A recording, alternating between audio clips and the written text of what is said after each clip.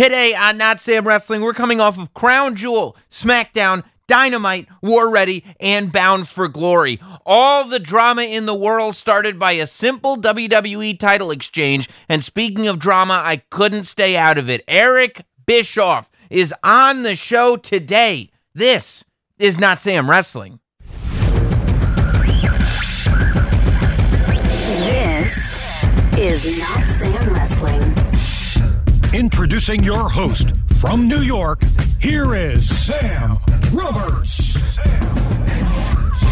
Boy, oh boy, I'm going to try to fit it all in today. Welcome to the show. Welcome to Not Sam Wrestling. Busy Mondays as always. I hope it's a good one for everybody. I hope we're starting off a great week for you, unless you listen to this at the end of the week, in which case I hope it was a great week for you. It was a great weekend, basically starting on Thursday. You know, there's so much wrestling to cover. Thank God we have the additional podcast that we do every Thursday over at patreon.com/NotSamWrestling. And we did jump on this week on Patreon for the Not Sam Shills immediately after Crown Jewel to kind of give the thoughts coming right off of that show. But we'll get into it. Crown Jewel. And basically it's been nonstop wrestling from Crown Jewel on. We had a break on Wednesday. And then everything after that, it's just been wrestling. And, of course, Eric Bischoff on the show today as well, and we'll get to that. But let's go chronologically, right? Let's start with Crown Jewel on Thursday. I think, all in all, regardless of, I should say, but despite how anyone may feel about the show in general, I think when you look at Crown Jewel as a show, as a WWE show, as a WWE pay-per-view, I can't imagine not being completely satisfied by it. I can't imagine not thinking to yourself, man, that was a great show. You know, there was these, when they go to Saudi Arabia, they've been making supercards for these pay-per-views since the beginning.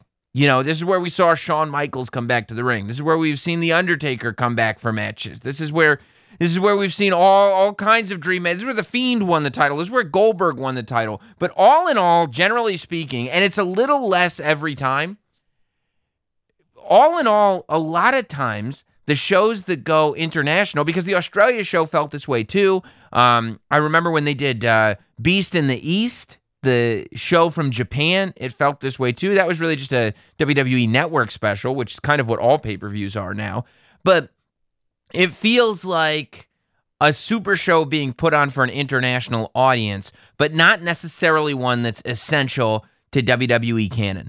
Theoretically, if pay-per-views are done well and right, then each pay-per-view should be essential to WWE canon. They should be chapter markers in the stories that we're telling with the competitors that are competing at these pay-per-views. And a lot of times when they've done Crown Jewel previously and Greatest Royal Rumble and things like that, while we see the stars of the day and while we see big matches, the results are not nearly as consequential for the story that we're getting as for the audience of the singular show, if that makes sense.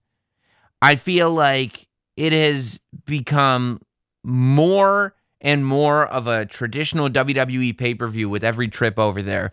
And I feel like this Crown Jewel was like a WrestleMania-worthy card finally having WrestleMania-worthy matches. Starting with the Hell in a Cell match that was, it's got to go on the list of great Hell in a Cell matches, of classic Hell in a Cell matches. The story that was told inside that cell between Edge and Seth Rollins was just perfect. The idea that these are two men that throughout the course of the match, I mean, and this is where Edge's appreciation, and I don't know if you guys saw the clip floating on Twitter. It's great. If you haven't seen it yet, go to Beth Phoenix's Twitter, go to Edge's Twitter account. I feel like every time I refresh my Twitter window, this video ended up getting kicked back to the top. Somebody found a video of Edge when he was like a mulleted 19-year-old. And he's in the audience with another wrestler, in training at a talk show in Canada. And Bret Hart is the guest with his Bret Hart jacket on and everything. And Edge and his friend that he's with, or colleague, they ask, how does one break into the business? How does one get to WWE? And Bret doesn't really have a great answer because, he's a generation or two removed by that point from breaking in. He came in via Calgary. I mean, Bret got in because Vince McMahon was going territory to territory, ended up buying up Calgary and having Bret, the Anvil, Jim Neidhart, the Dynamite Kid, and Davey Boy Smith all come up to WWE because he was kind of cherry picking from some of the great territories across the United States and Canada.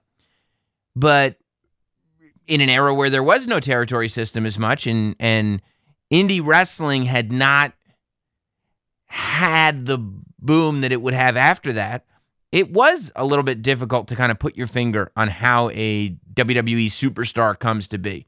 And you could kind of see that in the way that there was a struggle of how do we find the right talent, and systems and generations had to change for that to happen. But it's so obvious, and I feel like as Edge has aged, I feel like as a performer, his appreciation for the Hart family and Bret specifically has to, and I haven't talked to him about this, but has to have only multiplied, because I feel like he is doing things in such a Bret the Hitman Hart way that it's almost tough to put your finger on.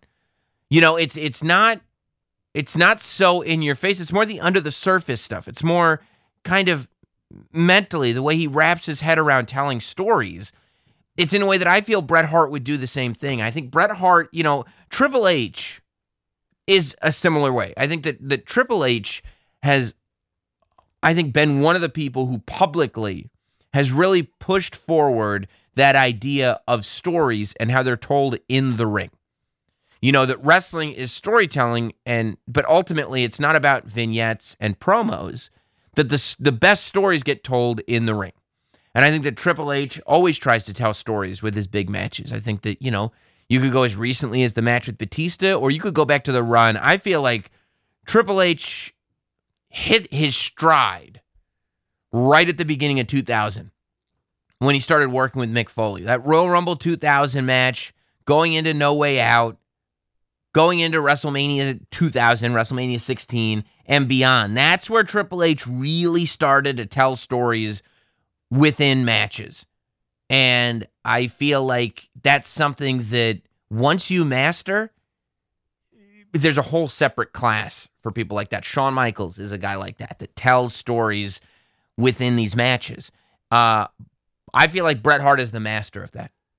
I feel like, and Bret Hart did it for years and years. I mean, going back to the very early 90s, going back to the beginning of his singles run in the WWE. I mean, you can go back to SummerSlam 91 and watch the match with Mr. Perfect. And the story that is told between Bret Hart and Mr. Perfect within those ropes, from bell to bell, is incredible. It's what makes the match. It goes on to SummerSlam 92. It goes on, you could bring up WrestleMania 13. You could bring up WrestleMania 8 with the Hot Rod Roddy Piper. You could bring up Survivor Series 96 with Stone Cold Steve Austin. These are just the ones off the top of the head. You could bring up WrestleMania 10, first with Owen and then with Yoko. It's incredible what he does. And I feel like on this run that Edge is on now, that Edge has come back to WWE with the goal of making every single match count to the highest possible degree and making every single match an opportunity to tell a story from bell to bell. And I feel like that goal was very much accomplished in the Cell. You watched two superstars that wanted to win a match at the beginning of the match. And by the end, you were witnessing two superstars that simply wanted to end each other. The story stopped being about the match and started being about two guys that just wanted to destroy the other one. Not the career, not the chances of winning the match. I mean, full on, I want this person, not superstar, I want this human being ended. And that's what we witnessed as the match evolved. I thought that was so good. Getting the feel-good moment with Xavier Woods. And I saw, I think it was on Kaz's Twitter account, somebody tweeted Kaz and said, I think it was Andy from Sports Illustrated that tweeted Kaz and said that one of Kaz's rules is that if you look and listen closely enough, WWE will always tell you what it's doing. and that's why he wasn't surprised that Xavier Woods won this tournament. But that's not true, okay? Like, the idea that you are not surprised that Xavier Woods won the King of the Ring tournament, no. You're not surprised that Xavier Woods should have won the King of the Ring tournament, but I can't tell you how many times there have been moments where it's been like the carrot's dangled, and then boom, the hammer comes down. The fishing line gets cut. We ain't getting that carrot. A big shark jumps out of the water and bites it before we get the chance to, because there's a goal to make us want the carrot even more. So at no point was I bold enough, as much as I wanted Xavier Woods to have that moment, at no point was I bold enough to sit there and say, well, clearly he's going to have that moment, because I've seen it happen before. I watched it happen on Monday Night Raw.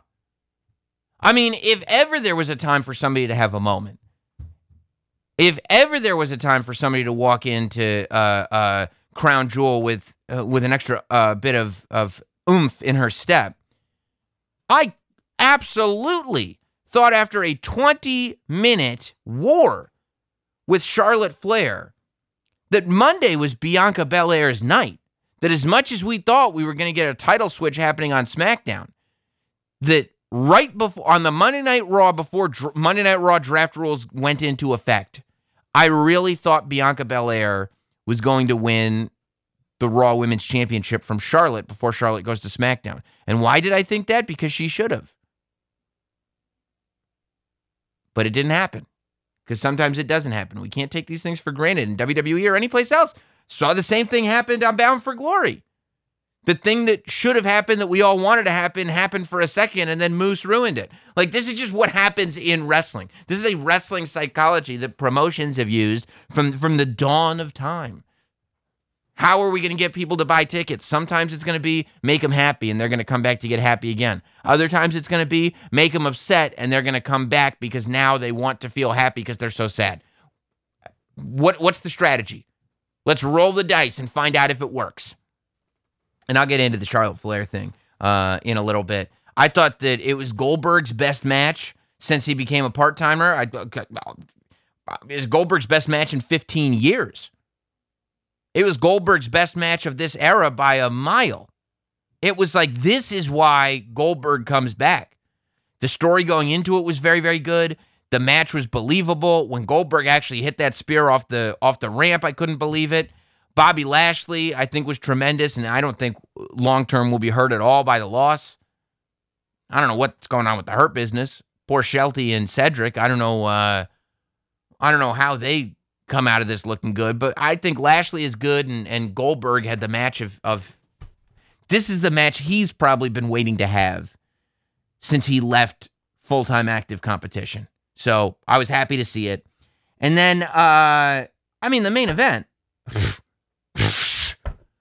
And again, we went into way more detail on all the matches on the Patreon podcast, but talk about stories being told in the ring.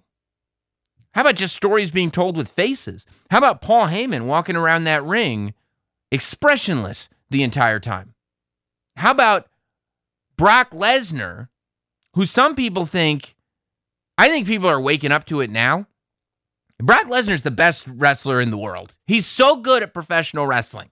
Brock Lesnar is somebody that wrestling students should be watching. Brock Lesnar is the one that should be doing these classes.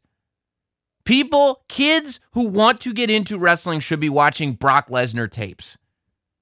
Because everything that Brock Lesnar does is believable. This is why people pay big money to have Brock Lesnar wrestle on their shows. This is why people pay for pay-per-views, pay for network subscriptions, and pay for tickets when Brock Lesnar is on the show. Because whether they say they love him, whether they say they hate him, whether they're happy with his schedule, whether they're so furious with the fact that he's not on every single pay-per-view, whether they're so furious with the fact that he takes the WWE Championship and he goes back to his farm, whether they're just furious with him for leaving for a year and a half and then just showing up again. The minute he steps into that ring, every single thing that Brock Lesnar sells, we buy. Everything that Brock Lesnar sells, we buy. Everything. How about the fact that he took one step back into a stadium, one step at SummerSlam, And it wasn't the ponytail, although it was a great addition. And it wasn't that well-groomed beard, although it was a great addition. It was his face. Immediately, I knew. Immediately, you knew he was a babyface. And if you pay attention, how happy are people to cheer for that man? How, between Roman Reigns telling the most compelling story that WWE has had in years, and Brock Lesnar being the performer of a lifetime, it's finally peanut butter and jelly. It was oil and water for years. 2 WrestleManias, a SummerSlam, something else, a Hell in a Cell maybe? I don't know. Just a whole bunch of, Brock Lesnar and Roman Reigns. I mean, the first time these guys met, you know what the world said? Thank God Seth Rollins interrupted that match. The second time these guys met in a WrestleMania main event, they got booed the whole match. Now, because of the story Roman Reigns is telling and because of the performer that Brock Lesnar is, it's not a fresh coat of paint on this house. The house has been demolished and a new one has been built in its place. And we tore down a shack and built a goddamn mansion of wrestling. It's incredible to watch. Paul Heyman walking around. We don't know whose side he's on. He throws the belt in. You know what to do with this championship and we don't know who he threw it to. How about the end of that show? How about Paul Heyman looking like a dead man? Looking like a dead man walking. Paul Heyman looking like a guy who knew that his goose was cooked, but here's the important part. He knew that his goose was cooked, and we don't know why still. We are watching a man's face, knowing his goose is cooked, but we aren't sure why. We know this guy's in trouble. But after weeks, a month and a half, after 6 weeks, we don't know why. It's beautiful. It's brilliant. Then you got Brock Lesnar, who knows exactly what happened. And we don't know if he blames Paul Heyman. We don't know if he's mad at Roman Reigns. We don't know exactly what he's mad at. We just know that this beast has been taken off of his leash. It's a different look on the face of Brock Lesnar. Brock Lesnar was looking down that aisle as if to say, motherfucker, this ain't done. And then the look on the face of Roman Reigns and the Usos, because the Usos played a very valuable part of the end of that show. The look on the face of Roman Reigns and the Usos as they looked not at Brock Lesnar, but at Paul Heyman. The three of them gave a look as if to not only say, you have never seen a trifecta more on the same page. At one point there was doubt. Today there is none. Roman Reigns, Jimmy, and Jey Uso are one single unit. And they all looked at Paul Heyman as if to say, I dare you not to be on our side. We don't need you. You can't betray us because we don't need you. So I dare you to try because we'll stop you just like we stopped him. All of that was said through 3 faces. I'm going to put the Usos and Roman together as one face. 2 camera shots, 3 faces. Gave that whole story. Loved it. Loved it so much. I'm going to get to SmackDown in a moment because that's the Charlotte and Becky Lynch drama, and we'll save that for the end of this coverage. Dynamite, very, very interesting on a Saturday night. First of all, great show. I mean, you're opening up with Dustin Rhodes versus Daniel Bryan. How is it not going to be a great show? But I think, the story of the night, the story that has people going away is Cody Rhodes getting booed. And I think first question comes up, is Cody Rhodes getting booed or is Aleister Black getting cheered? I think it's both. Aleister Black's going to get cheered. There's no way to not like Aleister Black. Aleister Black Malachi Black. I know him, Tommy End, whatever you want to call him. He is not going to get booed. He's too cool. He's too awesome. I can't go to a show and ever boo that guy. Even if he says, please boo me, I'm a very bad guy. Sorry, not going to do it. You're too awesome and your tattoos look cool. Can't do it. Also, you kick super good. Can't boo you. Sorry, it's not going to happen. So that's part of it. But, I think Cody is at this spot where he's like a very professional wrestler. And we've seen that before. We know what that is. Like, we know when you're doing pro wrestling tricks. And I think that that's what started it, for me anyway, that I was like, oh, he's doing pro wrestling tricks. And the audience, whether they knew it or they just kind of inherently knew it, smartened up to it pretty quick. And we're like, okay, we've seen this before. We know what this is. A big part of me thinks that this is a big ruse. I don't think that AEW does, if they do one thing well, it's listening to the audience. As I've said before, AEW is in a fan service space right now with the company. They're very aware of how the audience is reacting to everyone, and they have changed many things for the better based on feedback that they've gotten from their audience. I think there's a very high awareness of what's going on with Cody. I think at this point they have to know that Cody's going to get booed when he comes out, and I personally believe that the booing will absolutely be woven into a storyline. Saturday, though, and the sort of evolution of the Cody character, and he says he's never going to turn heel, but I think that that's going to be one of those like, he may go John Cena, the boo cheers, but I think it's going to be one of those things where he is clearly a heel. He's just not calling himself a heel because he feels justified in what he's doing. But honestly, I mean, it's also part of the thing, right? Like, Superman is kind of a heel. Like, who likes Superman?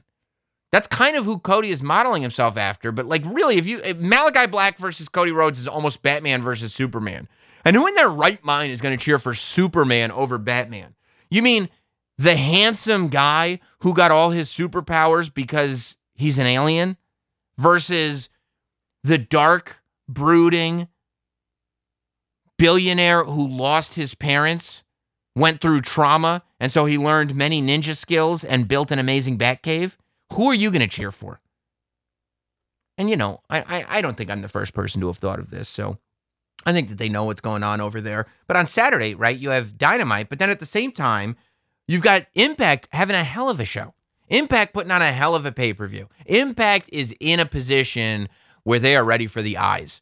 That's a thing that happens when the eyes come upon you. You've got to be ready for it. You've got to have a product that backs up those eyes. And we'll talk about that as we lead into the Eric Bischoff interview in a second. But I think Impact is there. I think that there are slight tweaks that I would make to the Impact product. I think that I wish that Impact would scale down, would not try to be so polished, right? That Impact would kind of embrace that they're in a smaller room.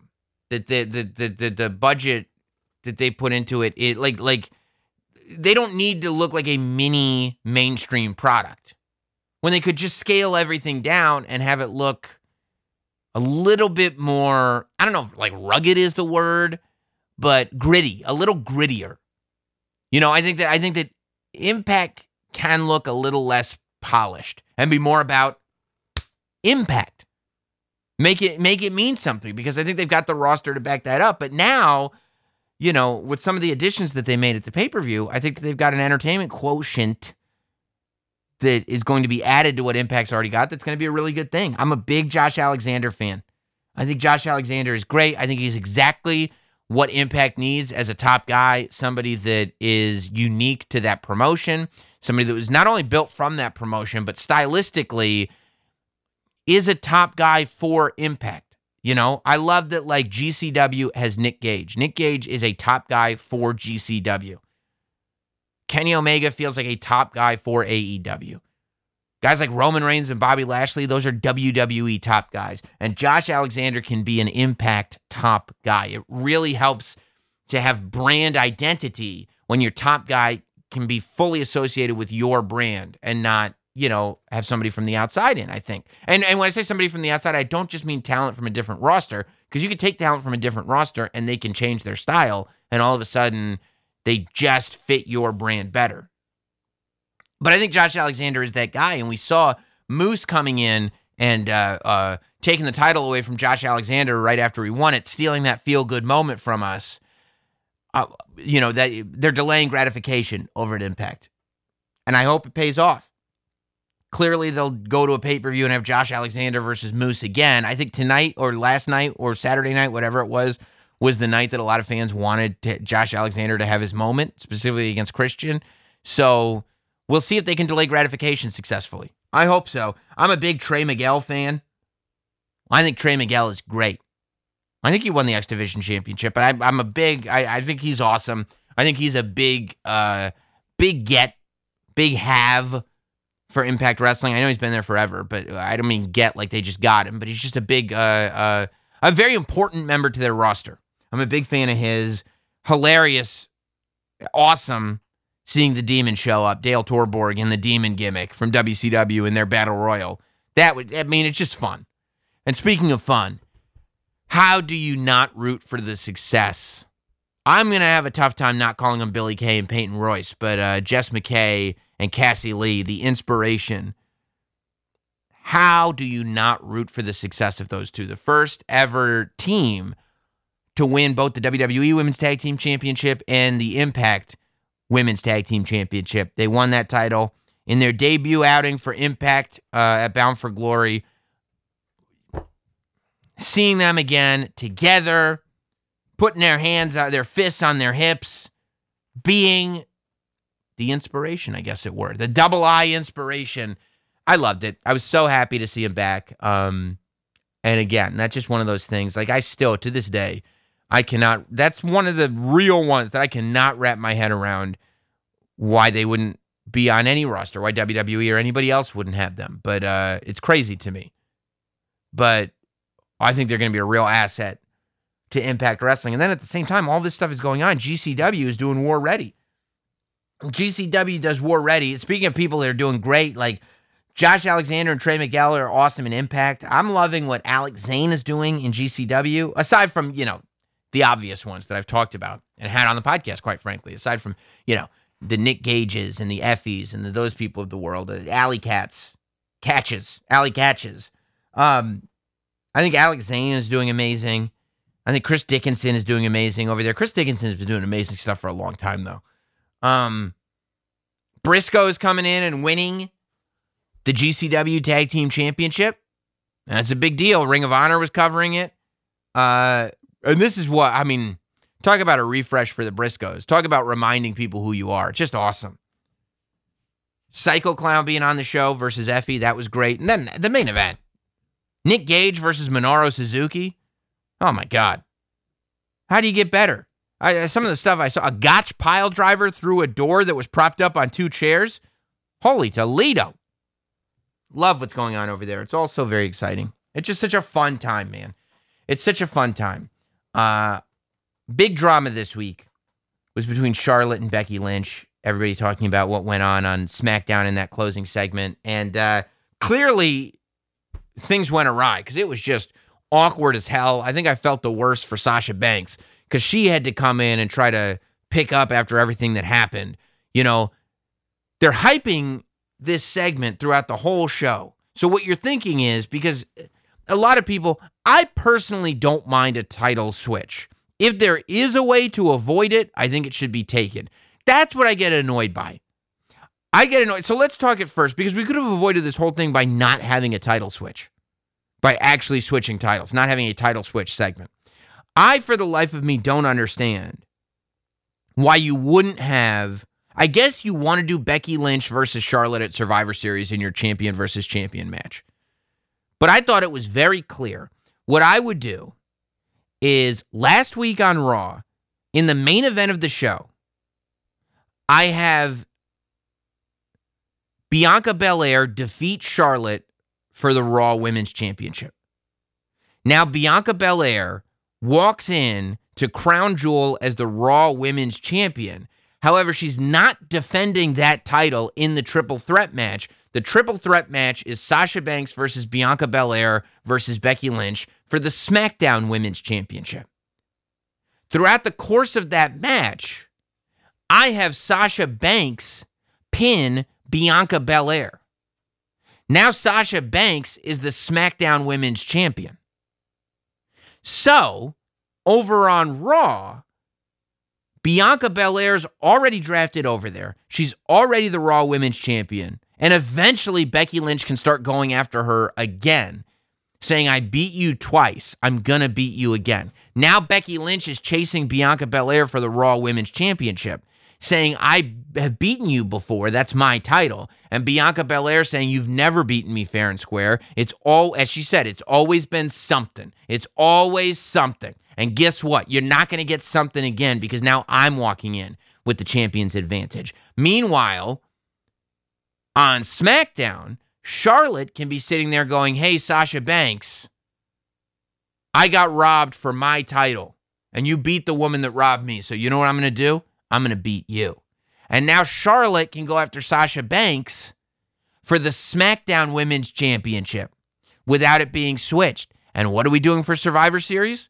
For Survivor Series, we're getting a WrestleMania rematch that we were supposed to get at SummerSlam.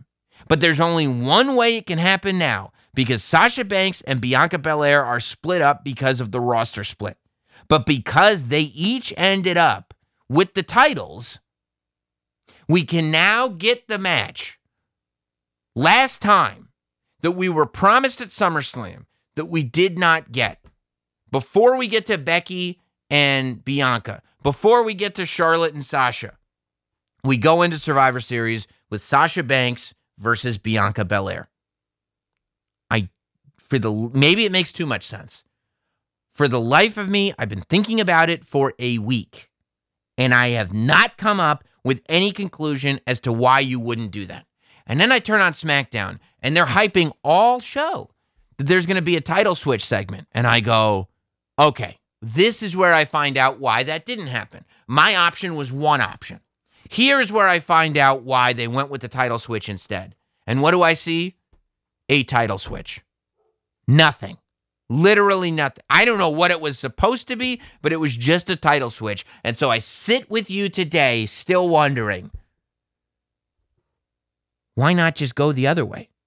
And what ends up happening at the title switch is Sonya Deville is standing in there awkward as hell saying, ladies, give me your titles. Becky Lynch reaches for Charlotte's title and she doesn't get it.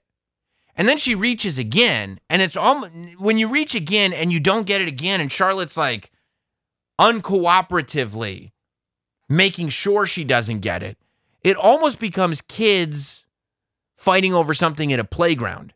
Charlotte ends up dropping the title down on the mat, which is not the most respectful thing you can do to a title, especially right before you're giving it to somebody.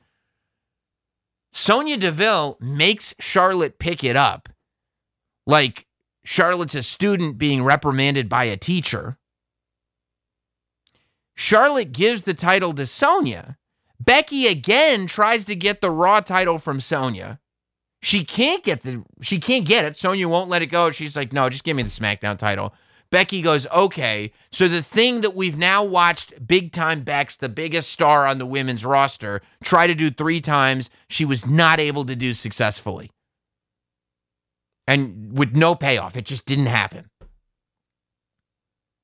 And instead of handing the SmackDown title over to Sonya Deville, Becky throws the SmackDown title at Charlotte, and Charlotte drops that one too. And that one ends up on the floor. So now both titles have been on the floor as a result of this championship switch. Then Becky leaves, and who comes out to try to salvage this thing but Sasha Banks? Which, if Charlotte and Sasha Banks were going to have a rivalry over the SmackDown Women's Championship, I just told you how you could have gotten there without doing a title swap. But whatever. I'm not going to get, there's a lot of internet stories now about, it's just snowballed. Like, coming off of SmackDown, there were internet stories about how Charlotte didn't stick to the plan or something like that, or there were arguments, and then it started snowballing to women don't want to work with Charlotte, and Charlotte's difficult and creative and blah, blah, blah. Not only am I not going to theorize on what happened there, I'm not even going to comment on the other people that theorized what happened there, because you can already, looking at it, you can already tell that we've drifted out of Truthville. that maybe there were some elements of truth when the first report started coming out, but now that we're several days removed and it's snowballed, we've now telephoned ourselves into Purple Monkey dishwasher. There's no way that the reports about the reports because he said to him are worth, like, if you're hearing people discuss those reports without any firsthand knowledge, then you're just listening to people chat, which if you want to do, that's cool. I don't mind it. Chat about the gossip. I love gossip.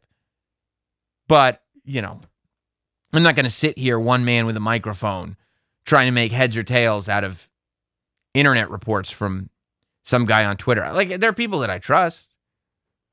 I trust Wade Keller. I trust Wade Keller and his sources, Dave Meltzer and his sources. There's people worth listening to. But also, are their sources reliable? I don't know. And that's where we go to our guest this week, Eric Bischoff, because we do end up talking about Dave Meltzer with Eric Bischoff. Now, I want to say straight up, my opinion on the whole thing. This is coming off of, I thought Eric Bischoff would be a perfect guest on today's podcast. Number one, because he was involved in internet drama this week, and I can't stay away. I'm rubbernecking, baby. I am causing such a delay on the other side of the highway because I can't stop rubbernecking, but it feels so good to watch. That's a big reason. And number two, because we spent an entire hour last week talking about competition. And immediately I was like, who better to have on the show? If you didn't listen to last week's show, listen to the whole thing because I thought it was great. It was just me. But who better to have on to talk about competition in wrestling than Eric Bischoff? Who better to have on than to talk about? I'm not going to sit here and talk about TV ratings. I don't know anything about demos. I don't know anything about ratings. I don't think a lot of people that talk about ratings know anything about ratings, but I certainly do not. So I'm not going to talk about it. I haven't studied them. I haven't been studying them. It's not my thing. I watch wrestling. I don't watch TV ratings. I don't even like numbers. I don't look at the numbers for this podcast, let alone for Monday Night Raw and AEW and SmackDown and whatever. None of it. I don't even like YouTube numbers. And those, it's just a number right there. I don't even look at the thumbs up, which, if you click it on the things that I do, I would appreciate. But Eric Bischoff does. So I wanted to have Eric Bischoff on for those reasons. Now, I want to get a few things straight, although none of it will matter because I'm sure it'll all get ignored. Number one, I do not agree with Eric Bischoff. Eric Bischoff said earlier this week last week that he thought that Tony Khan and his guys should shut up and wrestle, that because they're not going head-to-head week-to-week with WWE, that Tony should not be talking about WWE as much as he is, and he should just be putting on a good show. I totally disagree. I think Tony Khan should talk as much shit as he wants. I think shit talking is a good thing. I think WWE should be making moves. I think AEW should be making moves. I think both WWE and AEW are putting on fairly stellar products right now. Some weeks better than others for both. But I think generally speaking, we're getting really good wrestling on television. So there is no reason to be afraid of getting eyes on you. The only reason not to talk shit is that you're not able to back it up. I think everybody should be talking shit because to me, everybody can back it up. So I don't agree with that. And anybody else that has that opinion. I personally, as a fan who watches wrestling and has been watching wrestling for over 35 years, my opinion, nobody should stop talking shit. No, ever. About anything. Also, as far as he talks a lot about Dave Meltzer. As far as Dave Meltzer goes, I am a Wrestling Observer subscriber. I listen to his podcast. I follow him on Twitter. I think that Dave Meltzer has contributed in a positive way to wrestling. I think the seriousness with which he covers it and the amount that he's covered, I think is good for wrestling. And I think that his opinion on what's going on in wrestling is very, very valid. I think that he has studied this stuff. I think that everybody's got their biases. I don't think that he's perfect. And I don't read him as if he is the Bible. But I'm also not, by any stretch of the imagination, an anti-Dave Meltzer guy. So now that that's all on the table, if you're not all caught up, 83 Weeks is Eric Bischoff's podcast. Last week on 83 Weeks, there's a clip on YouTube. You can go to the 1.5-minute clip on Twitter, but there's like a 18-minute clip on YouTube where he breaks down his entire opinion on specifically the AEW, WWE Friday Night War, but even the bigger WWE, AEW competition. I'm sure he's going to talk about it this week on his podcast, 83 Weeks. You can get it on the ad-free network, adfreeshows.com. But I wanted to have him on, now that you're all caught up, to talk about all of it. So here he is this week on the podcast. The man himself. Controversy creates cash. Let's find out. Let's see if we can make some money, huh? It's Eric Bischoff. The Not Sam Wrestling Interview. It's been a while, too long as a matter of fact, but back and better than ever. Eric Bischoff is here on Not Sam Wrestling. What's going on, man? How are you? I'm doing well. My wife and I are here in Minnesota visiting friends and family, and on our way to the Rolling Stones concert coming up this weekend. So life is good, brother. It sounds pretty good. And in the meantime, so between hanging out in Minnesota with deer heads behind you and going to see the Rolling Stones, you're just getting the internet wrestling community all fired up again. Well, good. Somebody has to. It's kind of boring, right? Well, yeah. So that's where I wanted to start, because even before you were kind of involved in all this kind of talk and controversy, you were an opinion that I was curious about in general, because when you talk about competition, especially competition with WWE and competition in professional wrestling, I mean, you're the godfather of it, at least for my generation, right? And when you talk about cable TV, that's kind of your gig. When you look at all this conversation happening and all of it happening all the time now, do you think to yourself, this is really good for business, or do you think to yourself, this can go wrong? It's both. Mm-hmm. In fairness, I think it's good in general because it represents interest and passion. But I think it has the potential of being bad, which is one of the reasons that I spoke up. And listen, I'm going to go into a much more long form, probably 3-hour conversation about all of this on my next podcast. And I'm not saying that as a means to promote it, but it's a complex conversation. And I think for the most part, I've been very supportive of AEW, very supportive. Even in the comments that I made that got so much attention over the past week, I think that the clip that we put out from our podcast has got like 1 million impressions and over 200,000 views or whatever it is. And I've gotten an overwhelming amount of response to it. And a lot of people agree with me. A lot of people don't. I like that. That's energy, man. That's passion. And the fact that there's so much passion and so much energy when it comes to sports entertainment or professional wrestling, whatever you want to call it. How can that be anything but good? Yeah. No, I love the conversation, obviously. As a fan, I mean, the more the better. But I think with you specifically, people were shocked at the idea of Shut Up and Wrestle being your thing when, as soon as Nitro started, not only was it giving away WWE's results, but I remember sitting there as a kid watching your show.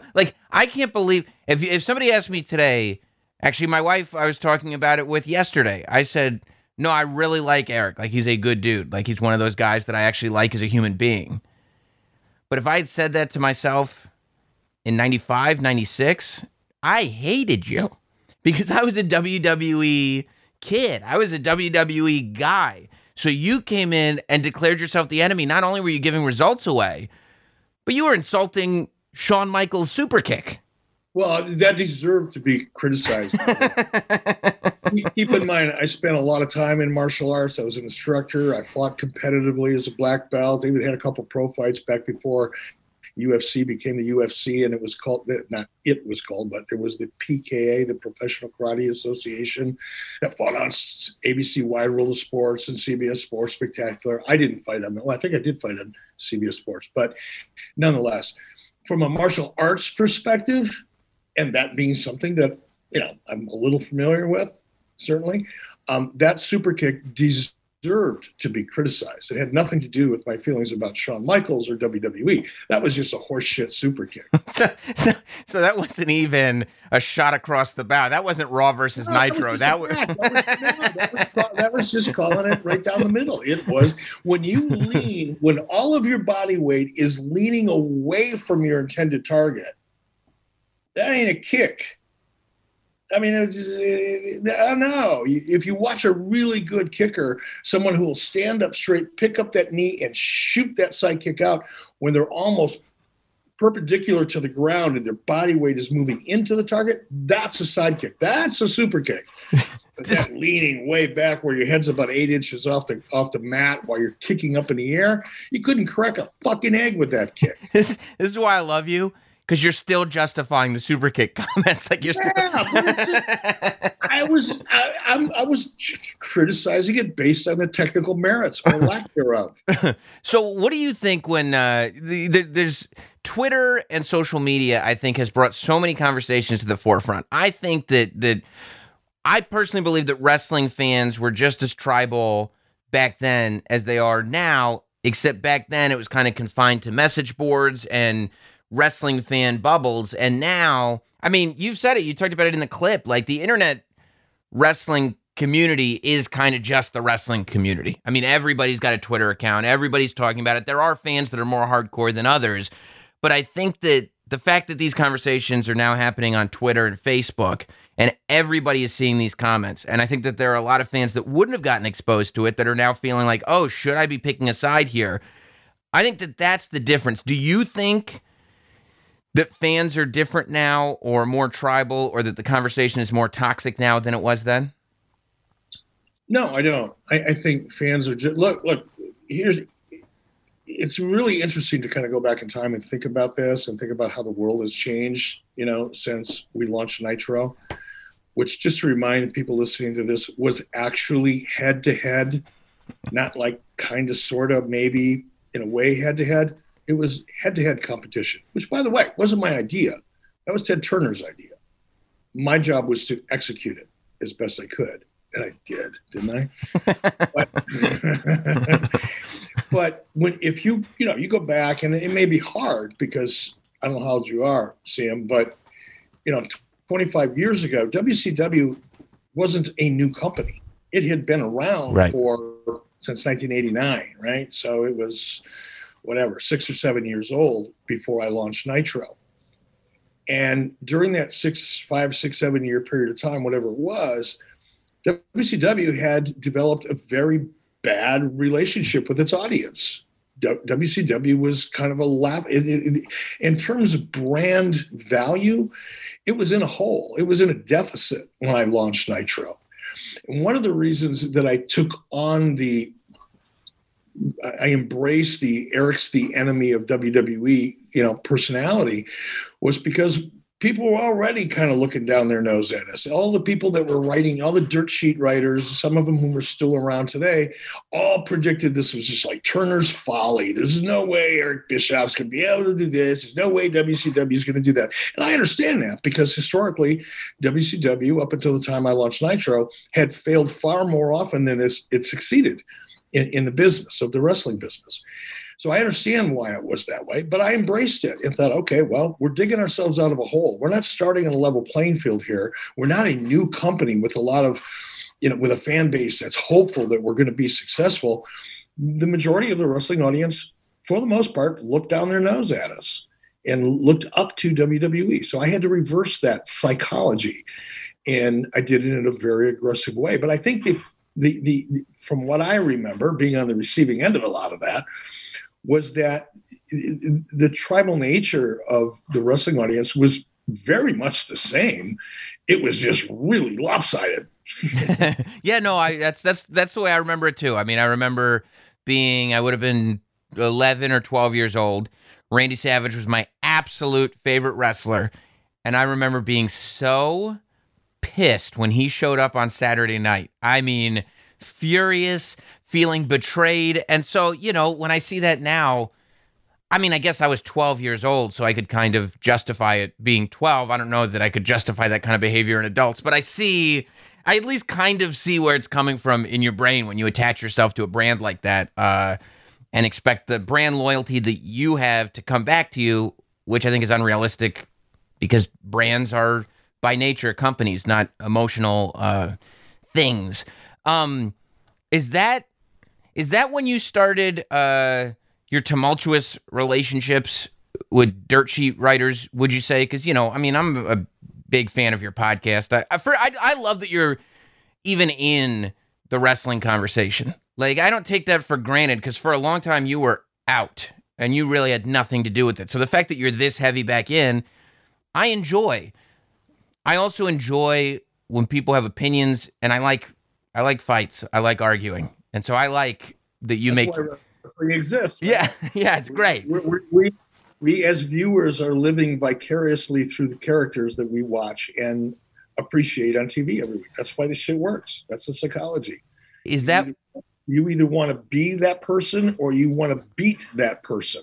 It's one or the other. Right. If it's good. Now, if you don't care, if you're somewhere in the middle, then you're just going to be flipping through the channels and watching something else. So to that logic, we'll get back to the dirt sheet thing, but to that logic then, wouldn't what AEW and Tony Khan is doing make sense in a way in that they're trying to create that super loyalty to this brand, that we are the victim of a bigger company bullying us, that we have to fight back, that we are better and we're going to show everybody that we're better, and you know that we're better, but we've got to show the world that we're better. Isn't that kind of what you think AEW is trying to build when they start taking these direct shots at WWE?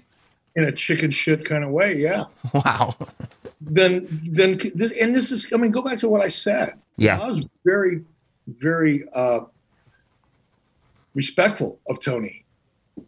I probably didn't come off that way to some people. Yeah, and to be fair, you did just describe his methods as chicken shit, like just now. Well, they are. I got you. Okay. They are, and I'll explain why. Uh-huh. If you're going to compete, if you're going to say we have a better product, put it out there, head to head, prove it. Don't tie yourself into knots using in a weekly data gymnastics event trying to prove a point. When here's how you put your product out there head to head. Who has the most viewers? And by the way, I want to make this something really clear. I'm not suggesting Tony should go head to head. I think it would probably be a bad move for them right now. But until they do, this is all just hyperbole.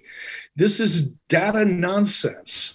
This is lying with statistics. This is no different. And I don't know a damn thing about baseball, but I think this analogy will probably ring true.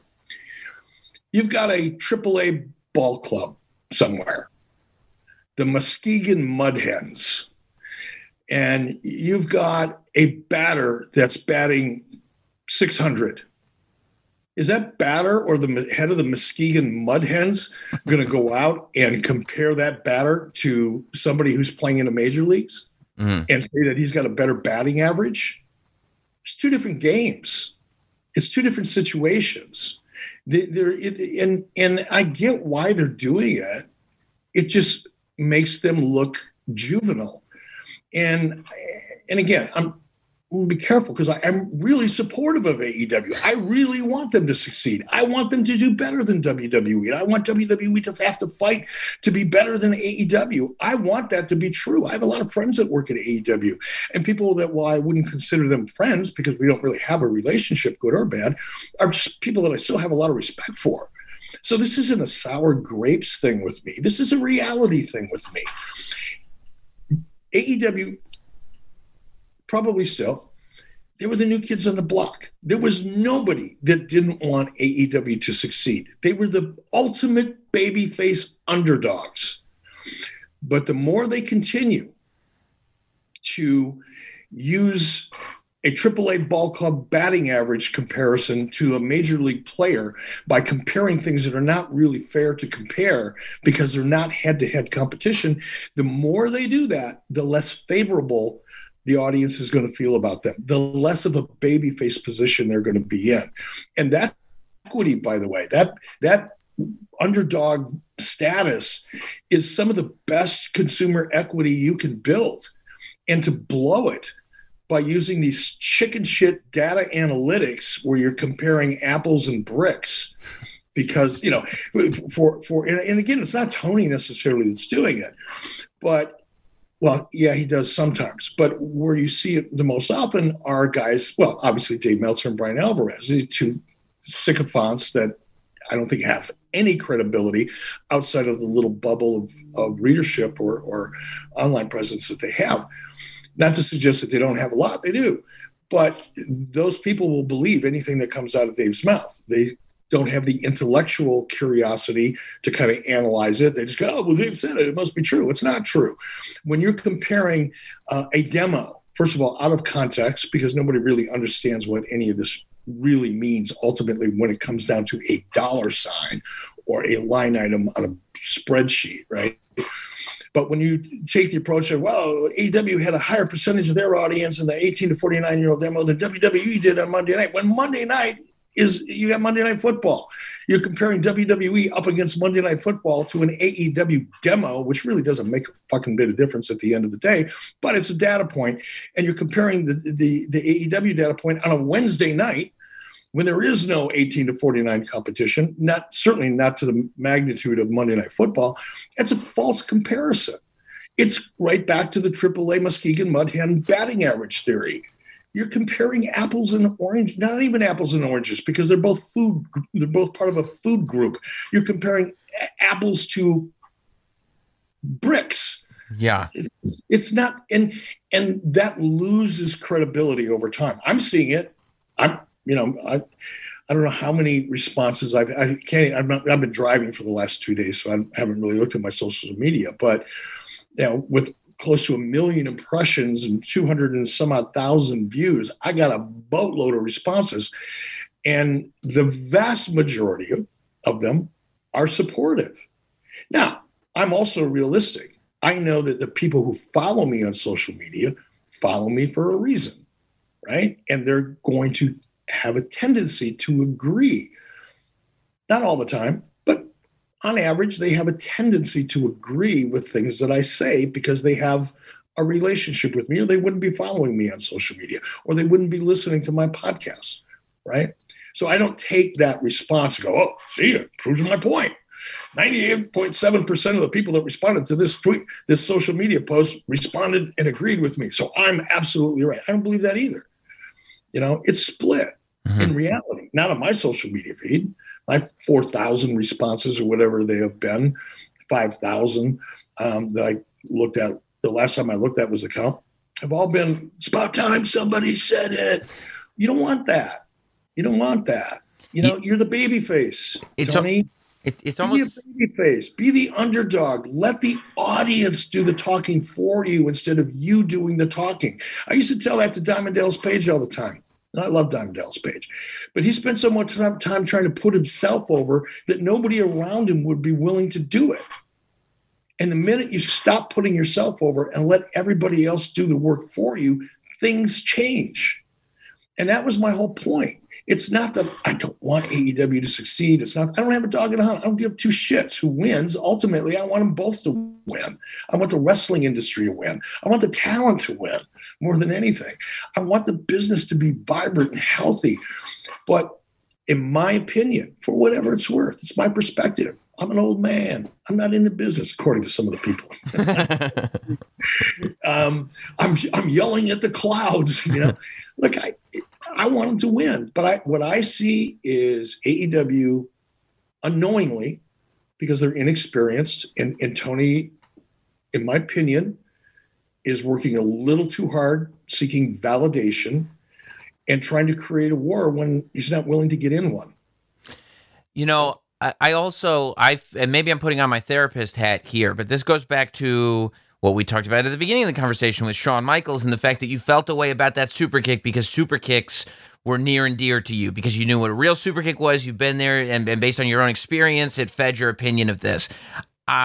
You talked about taking over WCW and starting Nitro and how you had a brand that wrestling fans were looking down on. By the time you took over WCW, there was certainly, and I agree with you, there was a negative look at WCW, it wasn't I mean, I guess theoretically it was the number 2 wrestling promotion, but by 10 miles, like it wasn't competition, and people thought it was cheeseball stuff. Is there part of you, and you keep going back to the head-to-head thing, but I feel like where it's tugging at your heartstrings a little bit is you see a guy who's got a secondary promotion that people are feeling positive towards, and it's almost like you know how valuable that is because you didn't have it, and you're telling a guy not to blow it. Yeah. Thank you, doctor. I mean, I feel like I said that better than I like the guy, but he's doing all this chicken shit stuff with his minor league baseball. Look, I can talk about this in a very intellectual way. Of course. But we're talking to wrestling fans here. Yeah. And people need to understand. Look, if you agree with me, if people agree with me, fantastic. If they don't agree with me, fantastic. It is not going to change my life one bit. I have a perspective, and I share it. And part of me sharing that is trying to draw analogies to help people better understand. Because let's face it, not a lot of people that are listening to this or listening to my podcast or reading me on social media have any idea of how the television business really works or how wrestling, the business of wrestling really works. They've never been there. All they know is what they read and what they hear. And I try to paint the picture as clearly as I can. And sometimes I use analogies that are less than flattering. And I don't think the minor league baseball analogy was necessarily less than flattering. I'm not saying that AEW is the Muskegon Mud Hens, but I am trying to illustrate how ridiculous it is to compare data that is not anywhere, it's not even reasonably close in an analysis because the situations are so much different. So Dave Meltzer was talking about you, and he said he went over kind of everything that you did, and his the way he looks at the numbers is different from the way you look at the numbers. We'll put it this way. But he also said, in a sense, it was a Bischoff attempt at a publicity con, perhaps with the help of Conrad Thompson, which I don't know why he's dragging Conrad through the mud with you, as he then put "Shut Up and Wrestle" on a T-shirt and put it on sale. And it is true. You did coin that phrase. Now it's on a T-shirt. Here's 2 things. Number 1, did you go in thinking like, okay, this is going to be good for marketing, Shut Up and Wrestle will be a thing? Or number 2, is that something that you realized after you said it, oh, this is sticking, let me throw it on a T-shirt? No, and there's another example of why I've got, such a bad taste in my mouth, especially about Dave Meltzer. Not online newsletters in general, peripheral media, as I refer to them now, in a much more sophisticated and elegant manner. But Dave's a dirt sheet, right? Dave spews shit he knows nothing about. And that comment, and including Conrad Thompson in it, was a perfect example. Mm-hmm. There was no here's the truth, honest to God truth. Conrad was down in Florida on vacation, right? And Paul Bromwell was going to sit in and host that podcast for me. I got up on a Saturday morning to record that podcast at 6:30 in the morning, not having a clue what we were going to do. Because it was a watch along. There was no reason for me to prep for the show. We're literally watching a show live and commenting about what we're seeing. So I didn't have to do any prep. By the time I sat down in front of my laptop or my computer to record that podcast, I had about 2 cups of coffee in me. I was a little foggy, had no idea what I was going to say. None of that was scripted. None of it was prepared. None of it I didn't even know I was going to say it until the words were coming out of my mouth. I react to what I'm asked often. I don't come to a podcast with an agenda. It depends what the subject matter is and what I hear and what I'm being asked about. Some people like to prep and have all of that stuff laid out. I don't. I like a real, authentic, organic reaction to things, not something that I pre-prepared. So I had no idea I was going to say what I said until after I said it. I went, oh, God, I said that. The Shut Up and Wrestle thing rolled off. I never thought of that before. It just happened. It was spontaneous. It just happened that a lot of people reacted to it and liked it. I had nothing to do with the T-shirt. It was not my idea to come up with a T-shirt, nor was it Conrad Thompson's idea. It was a reaction to the overwhelmingly positive response that podcast got and my comments got on social media. And then we have a whole team of people over at adfreeshows.com that went, oh, that's a shirt. And we put out a shirt. And we're selling them like crazy. So it happened, but it wasn't a con. Anytime Dave, see, that's the thing about Dave. He's kind of a passive aggressive punk in that he tries to always frame and contextualize things in a way that is negative towards the people that he just doesn't like. Mm-hmm.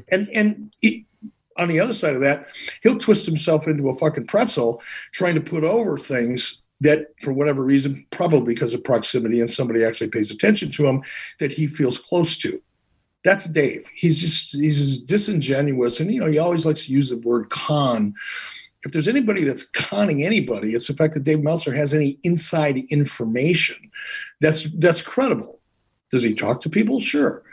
Do any of those people have any credibility? No. But Dave doesn't care. He'll repeat that trash, and then it ends up on the internet, and people think it's a fact. It's not. He's been proven so wrong so many times by so many people. I can't believe anybody really pays attention to him, but they do. Well, go ahead.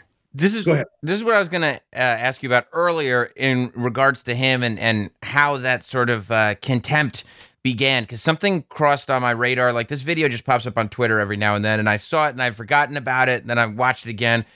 It's a wild ass promo from World War III in 1995. I think most people who probably listen to this know, or maybe they don't know, where Hulk Hogan is with Sting and Macho Man, and they're on the stage, and it's kind of the promo. The promo is supposed to be Hogan kind of taking off his black shirt and his black bandana. And he's getting rid of the dark side. He's back to red and yellow. He's back to Hulkamania. But then for the last part of the promo, he takes out what appears to be a copy of the Wrestling Observer and starts saying stuff like "observe this," and he throws it in the trash. And it's one of these moments where I'm like, were they really so upset about Dave Meltzer that they wanted to work it into a promo on a pay-per-view? Was that you? Was that something getting under Hogan's skin? What was that? I don't think it was necessarily me. I would have been supportive of it, but it wasn't my idea necessarily. That was probably all Hulk.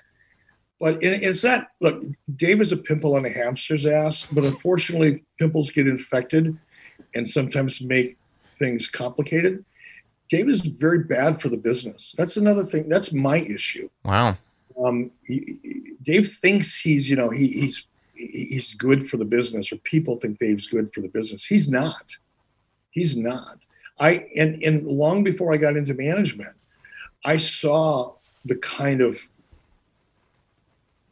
problems that even back then, before the internet, dirt sheets were causing. And I'll give you an example. All right, a quick one.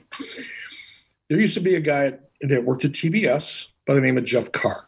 Jeff Carr was the program director at TBS. Okay. And when Ted brought, wrestling and bought out Jim Crockett Promotions out of bankruptcy and launched WCW on TBS, Jeff Carr was the only person in the building that was actually a wrestling fan. So Jeff Carr got the responsibility to kind of oversee WCW from the Turner Broadcasting point of view. Well, Jeff never left his house. Jeff was a good guy, by the way, nice guy. I liked him. No personal animus at all, nothing like that. But he lived in a tiny little bubble. He was, I guess, a nerd, right? So people can try to understand the context here. But since Jeff Carr didn't have the personality, the desire, the confidence, or anything else to really dig in and learn about the wrestling business, guess what he did? He read the dirt sheets. I was about to say read about it, yeah. So Jeff's influence on WCW during some of its most tumultuous and least successful periods of time were affected, sometimes greatly, sometimes a little bit, by Jeff Carr and his perception of the wrestling business based on Dave Meltzer's dirt sheet. I saw it. I was a C-Squad announcer. I didn't really give a fuck. As long as my checks were in the mail, as long as I was doing the best job that I could do, that stuff was not in my wheelhouse. I wasn't concerned with it. I was aware of it, but I wasn't concerned with it. But I watched it. I watched what happened. So for people to think it's just okay to spew a bunch of nonsense that isn't true, kind of like Dave did when he suggested that Conrad and I did all this to create a T-shirt and created a con in order to sell a shirt. Completely false, but it doesn't matter to Dave. Dave didn't bother to pick up the phone and ask, hey, why did you guys come up with that T-shirt? Because somebody would have told him, right? Yeah. He could have called Conrad. He and Conrad are friends, I think. Yeah. He could have called Conrad and say, hey, Conrad, did you guys really come up with that skit just to sell T-shirts? And Conrad would have told him the truth. Dave doesn't want to do that. And that's a perfect example of typically what Dave doesn't do. He just spews bullshit and everybody thinks it's true. I'll tell you for the record that I like Dave because I like hearing his analysis. I like hearing his historical perspective. I like that he comes from a place as somebody that's been watching wrestling for all these decades upon decades and takes wrestling seriously and he can put things a lot of times in his opinion into historical context and I don't know, I like hearing his take and his analysis on things. I think maybe the problem comes up when people read his or anyone's stuff as if it's the Bible. As opposed to just an informed, because he is an expert as a consumer of wrestling. Could we at least say that?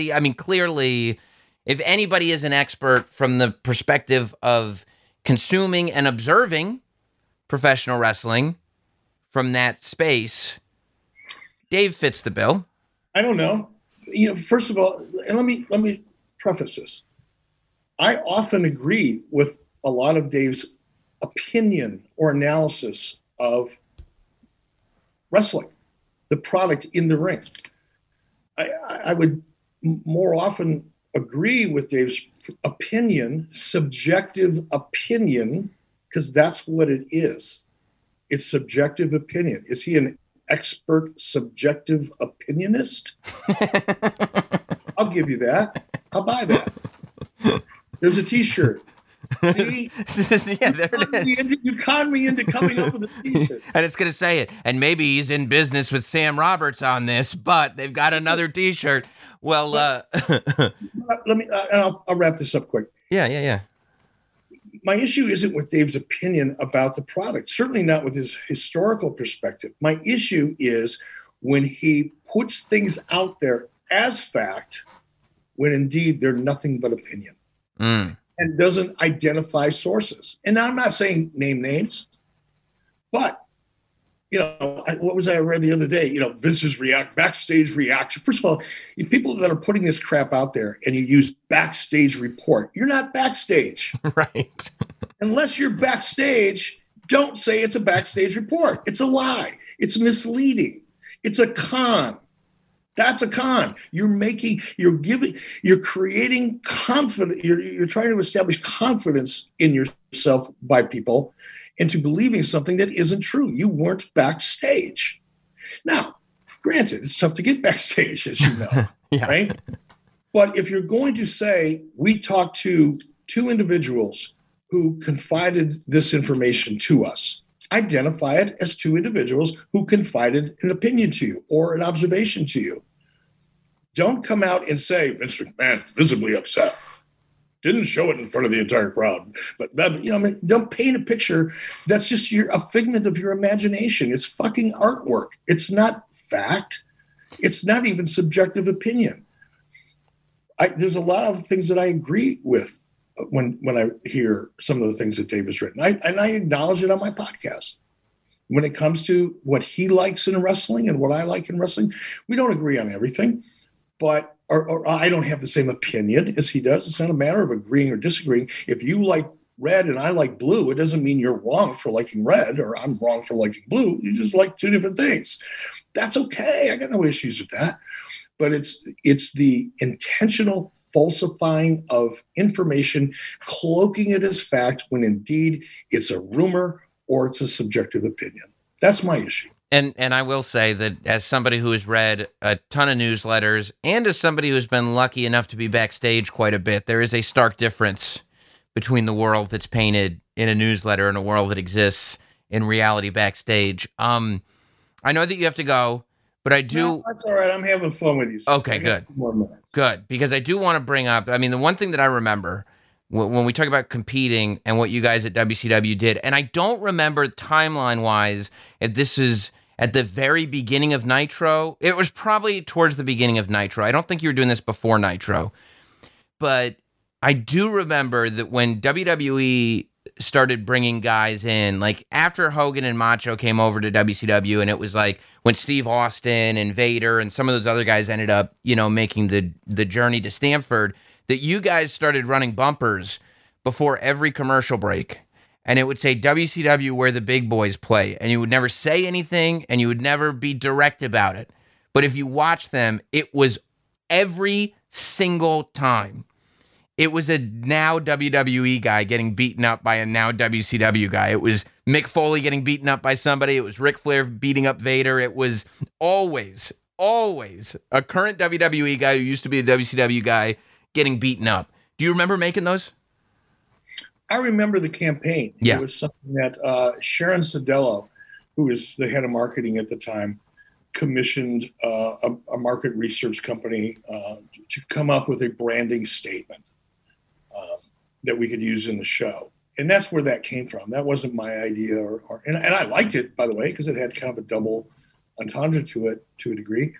But yeah, I do remember it, of course. But it wasn't your idea to have not only for it to be where the big boys play, but for that to be the theme, that it's our guys beating up your guys before we go to break every time. I don't think that was the intent. That might have been, it might have looked that way and it might have been that way. Yeah. Certainly, I don't know. I mean, I'd have to go back and look, but I know I wasn't so invested with where the big boys play that I would have created programming around it. It was a general branding statement. We wanted people to realize that we had bigger stars. We wanted people to believe we had bigger stars. Yeah. We wanted to market that fact that we had bigger stars, even though we really didn't. We wanted to make people think we did. So we told them. And, you tell people something long enough, they start to believe it. Yeah. But I don't think that we actually created matches and situations around a branding campaign. If you could go back to the original statement about the AEW, WWE thing, would you take out the term cosplay? Because No. I mean, did you see Chris Jericho's tweet? He was real pissed that you said cosplay. It was pejorative. I think that's the word I'm looking for. What? No, it is what it is. It is what it is. Look, have you ever been to a Comic-Con? Yeah, sure. Yeah. San Diego, New York. Yeah. Have you ever seen the people and they spend a fortune on these, these outfits, and they're pretending to be or dressing up like their favorite, Spock. All right. And they walk around. People actually ask them for their autographs. Mm-hmm. Pictures. Mm-hmm. And some of those people actually start to believe they were in the original series, right? Yeah. It's a little weird. And that was an example of my Muskegee Mud Hens analysis. You can pretend all you want, and it's not the same as being there. And the constant out of, and this, before, and look, the move that WWE made by going an extra half an hour against Dynamite, that was an aggressive move. That was an offensive move. It wasn't a defensive move. It was an offensive move. And I loved that Tony countered. I was fully supportive of that. The part that gets me is when they undermine themselves and their own credibility by trying to do the Muskegee Mud Hen batting average analysis. It's just stupid, and people see through it. I'm all for them competing. And my cosplay comment, and I'm sorry I upset Chris, because I like Chris a lot. I have a ton of respect for Chris and enjoy being around him and working with him. But, dude, you've been there. You know better. And I have to believe that there are people in Tony's organization, AEW right now, that sure they're going to go along with it, just like people went along with some of the things that I did, early on with Nitro. But they were like, oh God, I wish he would stop. Stop that. Well, besides the obviously the classic that'll put butts in seats line that had everybody switch over and Mick Foley won the title and everything, I think that's been well discussed. Were there any specific competitive moves that you made on Nitro? Because you made a lot of them that you pretty quickly realized was a mistake, and you were like, let's not do that again.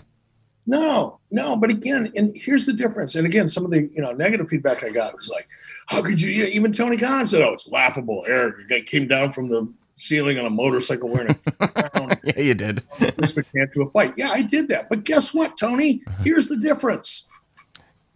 I didn't have some little nerd with a graph in a computer, or in a calculator, trying to convert data and statistics and trying to paint a picture that I was actually competing. I was actually competing. Mm-hmm. Of course I did those things. Of course and going back to what we talked about earlier, I was already the heel. WCW was already the heel. Nobody wanted us to succeed. Well, guess what? You put me in a corner like that, I'm going to fight my way out. And that's exactly what I did. Tony's not in that situation. And AEW's not in that situation. But so many of their talent are doing the same thing. And when we get to my podcast, and again, I'm not using you as a teaser here. No, it's fine. I haven't thought through exactly what I'm going to say yet. And although I very rarely prep in detail for a show, I'll go back and watch a show if I'm doing a recap of an event or a Nitro or pay-per-view. Of course, I go back and I watch it and I take notes and all that. But I don't have a script. I don't have notes written down. I just familiarize myself with what I'm about to do. But I know this weekend I'm going to be recording a podcast, and it's going to be an Ask Eric Anakin podcast. So I'm going to get overwhelmed with this kind of stuff. And I'm going to talk about, I'm not even going to name their names, some of the talent that have made some of the most ridiculous statements that have undermined not only themselves, but the product and shot themselves in the foot for no reason. There's a time and a place for it. But if you're not willing to get in the ring and put on the gloves and stand toe-to-toe and actually fight to see who wins, don't sit outside in the audience, or better yet, or worse yet, outside of the venue where it's safe and you don't really have to compare or compete and make those types of comments, because you'll lose credibility in the long run. Sure, you've got some internet, people that are going to, anything you say, they're going to grab onto, just like some people do for me. I get that. But it's like death by 1,000 cuts. And that's what I react to. I don't want them to fail. Mm-hmm. Believe it or not. Doesn't come off that way, I guess. But I don't want them. And I don't think they're going to fail, by the way. I think they're going to be successful. I just want them to be more successful. If you look at the numbers, here's what doesn't lie. Numbers, real numbers, mm-hmm. Not twisting and turning and, doing the Muskegee Mudhead, data dance. I'm talking about real numbers. The AEW right now has about half of the viewing audience of WWE. You don't have to be, a data analyst to figure that out. It's right there in front of you. Their highest rated show, WWE's highest rated show, WWE's second highest rated show. They're about half, sometimes 60% during Monday Night Football. That's it. You want to compare money? WWE made more money yesterday than AEW is going to make all year from their license fee, which is the majority of their revenue from TBS. They made more money yesterday. So you can't compare the two companies financially. You can't compare the two companies in terms of real, honest viewership, right? Now, you can dig and dive and do the Muskegee Mudhen analysis if you want to try to paint the picture that it's more competitive than it really is, but none of that data really matters. Do you think a media buyer is going to sit down and go, I don't know, man, CM Punk against somebody else had a slightly higher demo than WWE? You're not doing that. That's not how media is purchased. That's not how revenue is generated in the television industry. But that's the dialogue, right? That's the narrative that's being used to try to paint a picture that isn't real. You guys were at the height of the Monday Night Wars. You guys were planting signs in the crowd at Nitro, right? We may have on occasions, but generally that shit took on a life of its own. Right. Well, I'm not saying we didn't, because Sure. I'm sure that we probably did for creative purposes. Occasionally, but it would have been very, very occasionally. There wasn't like a sign maker guy. Right. Backstage cranking out signs. That didn't happen. I do feel though, like if this were like Monday Night Wars territory, where it was like two companies fighting, like just going for each other's throats every single week, I feel like Eric, you would be the one who brought Twitter bots into the war. Like you would figure out how to use technology and create a Twitter bot army for Nitro. I guess I know too much about Twitter bots, so I kind of now had I not known, anything about Twitter bots, if somebody would have said, "Here, I've got a way that you can dominate, social media on Twitter with this technology," you're right. I would have bought into it, and I probably would have been angry with myself afterwards because it's not real. Right. Bullshit. Right. I tend to like real shit, not fake shit. Mm-hmm. So I would have probably fired whoever it was that convinced me to do it. You would have done it, and then you would have fired the guy. I love that you're seeing the whole life cycle through already. Well, look, of course, 83 Weeks is available over at adfreeshows.com. I listen all the time. I love it. As I said before, I love that you're an active part of the wrestling conversation because that wasn't the case for a long time. So it's super cool when something like this happens. And I'm sure this has happened a lot on your podcast too, because this isn't the first time that, you've made controversial statements and the internet's gone nuts. Do you start to get that hunger for performing again? Like, do you start to feel, because there is an intoxicating thing about having everybody, whether they're for or against you, just having people react is an intoxicating thing. And when it happens on the internet, does it kind of make you go, this would be fun to get in the ring and have a bunch of people booing me again? Weeks ago, in what I thought was a very complimentary comment that I made on social media and on my podcast, when AEW when they had their show at Arthur Ashe, I think the comment I made, I'm paraphrasing myself here because I don't remember exactly, but was something to the effect of, I've got a massive dose of very healthy envy for AEW, for Tony, for everybody associated with AEW, because I know that feeling. I know the excitement. And it is, to your point, an intoxicating effect that you can't get anywhere else. It's impossible. I'm going to see the Rolling Stones 2 days from now. The Rolling Stones aren't touring because they need the money. Rolling Stones are touring because they can't get that fix anywhere else. They have to tour. And I'm that way.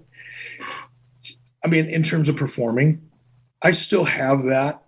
So yes, part of me loves performing. I do. There's no question about that. But there's another part of me that knows that window's way behind me. I'm not trying to, nor would I. I mean, I love my life the way it is right now. I wouldn't trade my life or my lifestyle for anything. 20 years ago, absolutely. This kind of reaction would have probably made me change course, in terms of my interest in getting involved in the business again. But like I said, it's in my rearview mirror, man. I enjoy what I do right now. I love doing the podcast. If it creates controversy, and that's the part that I get it. I don't want to be stupid about this. I understand why people reacted passionately the way they did, both in support of my opinion and as opposed to it as well. But it doesn't make me wish or desire or fantasize about getting back in the business again. Well, then everybody better go get your podcast. That's where you're going to get your Eric Bischoff fill. So go and get it. And I appreciate it, man. Anytime you want to come on here, please say the word.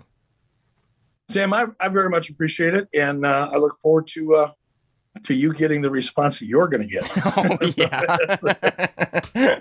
Thank you, man. All right. Be well. Thanks for listening. Follow at Not Sam on Twitter, Instagram, Facebook, and YouTube. Rate, review, and subscribe. This has been Not Sam Wrestling.